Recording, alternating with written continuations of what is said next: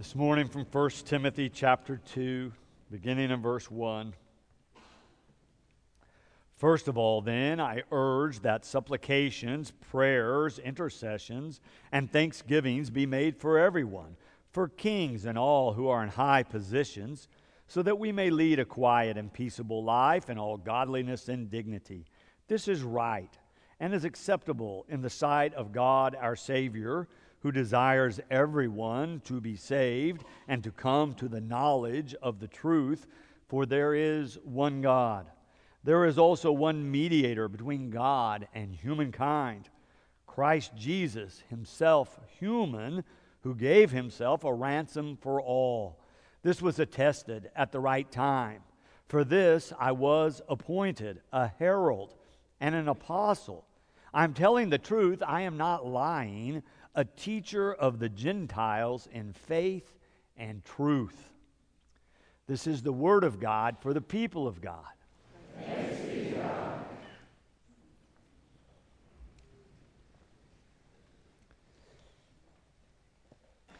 Have you been hearing about the situation in Oklahoma where for the last few years, at the beginning of every school year, we have been thousands of teachers short in terms of filling those positions in classrooms across the state? I was reading another article in a newspaper about this not so long ago. They pointed out that they had done a study looking at the average teacher salaries from across the nation, comparing that to the average salary of a school teacher in Oklahoma. And in Oklahoma, on average, our teachers were being paid $16,000 less a year.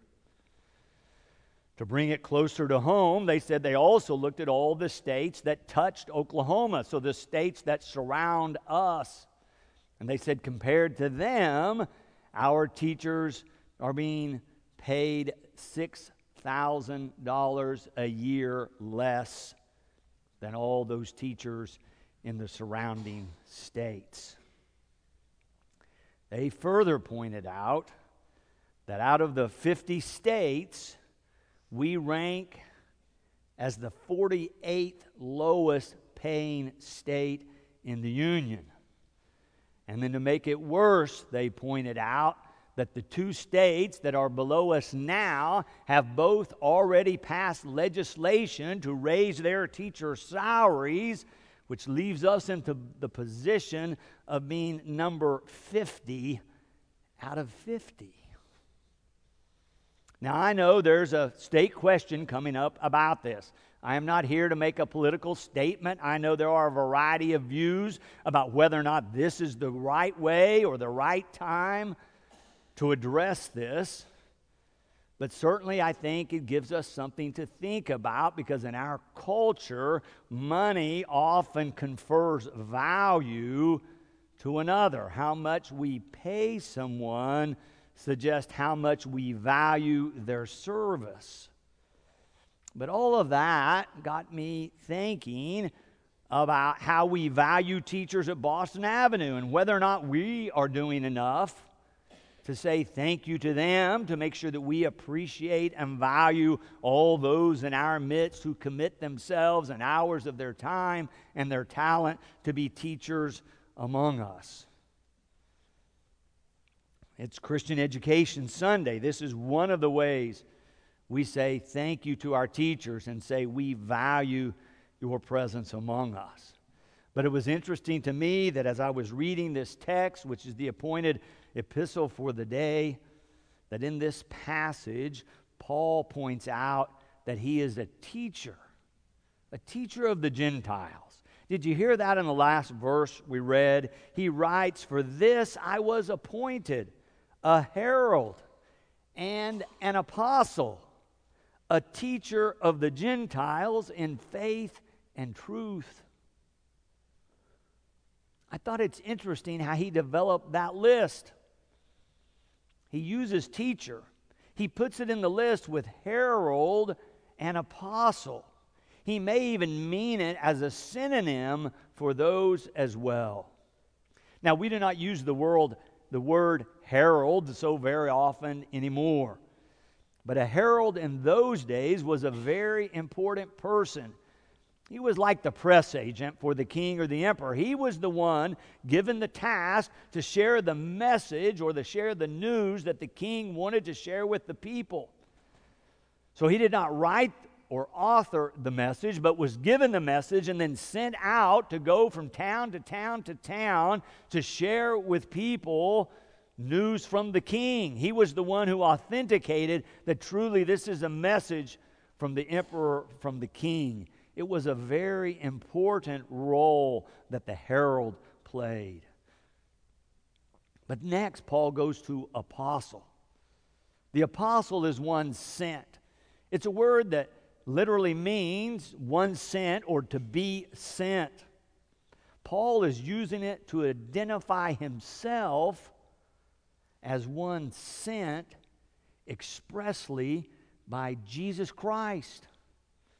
Paul is saying that his authority to speak rests on the fact that Christ has called him to be herald and apostle, that he receives authority from another. But certainly in those days, and I think in these days as well probably, if someone came from a civic official in a high position, if one came representing another one of high authority, most of us would give that person who brought the message great respect. But then Paul does an interesting thing in this text. After he talks about herald and apostle, he adds a teacher.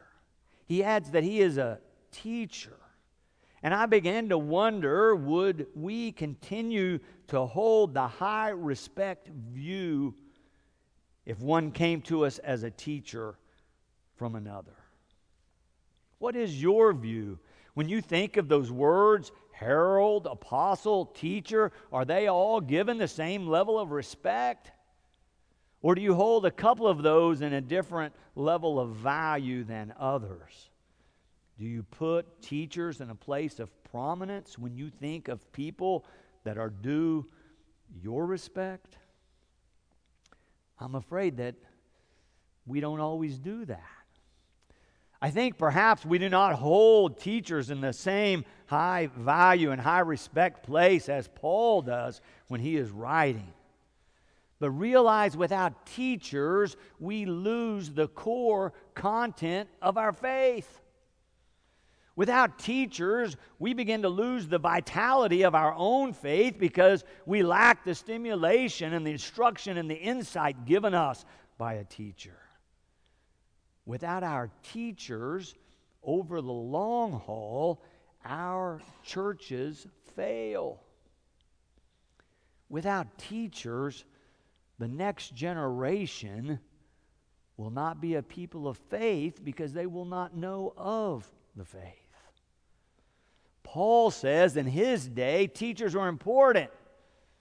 I think he's saying to us, we still need teachers because teachers are so very important. But there's more here that Paul talks about in this passage. Paul also tells us where teachers should start in this quest to fulfill their calling and their role. In the very first verse we read in the beginning of chapter 2, after Paul's written his introduction to Timothy, reminding him that he has sent him to be a teacher of sound doctrine to the people at Ephesus, he finally gets to the specific instruction and he writes, first of all, then I urge that supplications, prayers, intercessions, and thanksgivings be made. Paul is saying to these teachers, start with prayer. But it's really a message to all of us that we should start with prayer, that we should have an ongoing conversation or dialogue or relationship with God because we were people of prayer. And if we've remembered to speak to God and to listen for God. Oh, Paul gives all different words there, supplications, which means request. He uses the word prayer in our translation. In the Greek, it alludes to the idea of conversation or dialogue. He goes on to say intercessions, that is praying for someone else, and thanksgivings, that is giving thanks to God. He's saying use all kinds of prayer. It's not always going to be the same, but start with prayer. Be a person of prayer. It's an important word for teachers, but it's also an important word for all of us who desire to be followers of Jesus Christ. Then a second point Paul makes after urging us to start with prayer is to do this for everyone. Did you notice that little phrase at the end of that first verse after he says, first of all, pray in all these ways? And then he says, for everyone. Do you pray for everyone? Most of us, I think, do not. We tend to pray maybe for ourselves, maybe for those close to us, maybe for someone who has asked us to pray specifically for something as they struggle with this or that in their lives. We may pray for those we hear who are ill or have some other physical ailment and pray for their recovery, their health, their wholeness.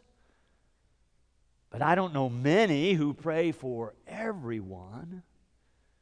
Most of us pray for our circle of people we know and forget about the rest. And what about those who we don't even like? What about those we disagree with? What about those we call idiots in our private lives? So much easier to criticize them than to pray for them. But Paul says this radical thing to these early Christians that in their prayer time, they should pray for everyone, not just for some, but for everyone. Pray for everyone. It's quite a call upon us as followers of Christ to even consider, yet alone begin to incorporate in our lives. But then he goes further in the very next phrase at the beginning of verse 2. He says, pray for everyone, then for kings and all who are in high positions. Now realize in these days that Paul is writing, there are no kings or people in high positions that are Christians. None of these people that Paul is now telling these teachers and others to pray for would be Christian. Some of them would be antagonistic toward the Christian faith. Some of them would be imprisoning people if they found out they were Christian. Some would be putting Christians to death, as happens to Paul later in his life because of his faith. And yet Paul says, pray for everyone and pray for these kings and people in high positions. But we do not pray for them on their own merit. In verses 3 and 4, he tells us why. He says, this is right and is acceptable in the sight of God our Savior, who desires everyone to be saved. Who desires everyone to be saved. We pray for everyone because God desires that everyone be saved. So it's not pray for those leaders you agree with, pray for those you think have done a good job, pray for those because you like them. Paul's not saying that. He's saying based on your relationship with God, you should pray for everyone, including kings and those in high positions, because God cares about all of God's children and wants everyone to be saved. And oh, what a difference teachers and leaders can make in our lives. I bet if we would take the time this morning, every one of us here could call the name of a teacher we remember that had an impact on our lives. Might have been in primary school or middle school or high school. Might have been a college professor. May have been a youth director or a pastor. But I bet every one of us can say the name of one or more than one who had an influence on us, who shaped and molded us, who poured themselves into us for our good, and we remember them in such a positive light. Do you know the name Brad Snyder? Brad was deployed with the U.S. military to Afghanistan. On September 7th, 2011, he was sent out on patrol. He was at work on patrol when a bomb exploded. He was in the area of the explosion, and the next thing he remembers is waking up in post-op where the surgeon told him that you have less than 1% chance of ever seeing light and dark out of the right eye, and we're going to have to remove the left eye. The explosion left him blind. A few months later, back in the United States, he ran into his former swim coach. And after they caught up some and had some conversation together, the coach said to him, "Hey, Brad, you know, tomorrow's Saturday. We still have Saturday practice. Can I count on you to be there?"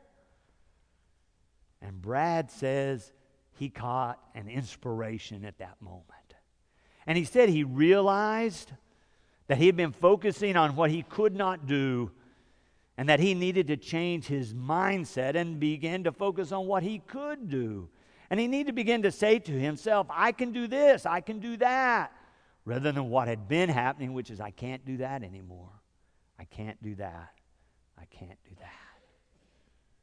And so he said he went back to swim practice. He began training with his coach again. And before very long, his coach had suggested to him and inspired him to begin to train for the Paralympics. It was about a year away. It was to be held in London in 2012. And so Brad began to train to go to the Paralympics. And almost exactly a year after the explosion, he was in London representing the United States as a Paralympian. He was on the swim team. He says he remembers that first race. He dove into the water. He began to swim as hard as he could, swam as hard out, came to the wall, touched the wall. But because he was blind, he could not see the scoreboard, and he did not know who won until his coach came over and whispered into his ear. He said those two words I will never forget. He said, "You won. You won." And not only did he win that gold medal, he won 2 gold medals and a silver at that Paralympic event in London. And then just last week, he was in Rio at the 2016 Paralympic Games, swimming again for the United States. And he won the gold in the freestyle event. And it was his 6th medal now that he had won for the United States as a Paralympic swimmer. How important are teachers? How often do they inspire us? How often have they given us new insight, given us a piece of knowledge or inspiration that we had not encountered before? How important is it that we have these kind of people in our lives? How often have they kept us on track or pointed us in the right direction? Teachers are so vital. Oh, leaders are really important. We need wise and steady leaders in uncertain times. But every leader has a teacher.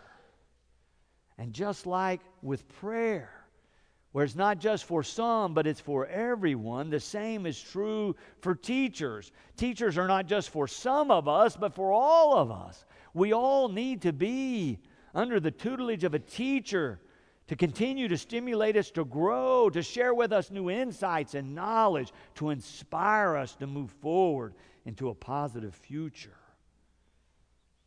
I thank God for our teachers here at Boston Avenue, For just like Paul and Timothy, they have responded to the call of God in their lives to serve others, to give of themselves for the good of another. Let me close with this. It also comes from the pen of Paul, this time when he was writing to the early Christians at Thessalonica. He writes this. It's an apt closing for us today. Now we ask you, brothers and sisters, to acknowledge those who work hard among you, who care for you in the Lord, and who teach you. Hold them in highest regard in love because of their work. Amen. And thanks be to God.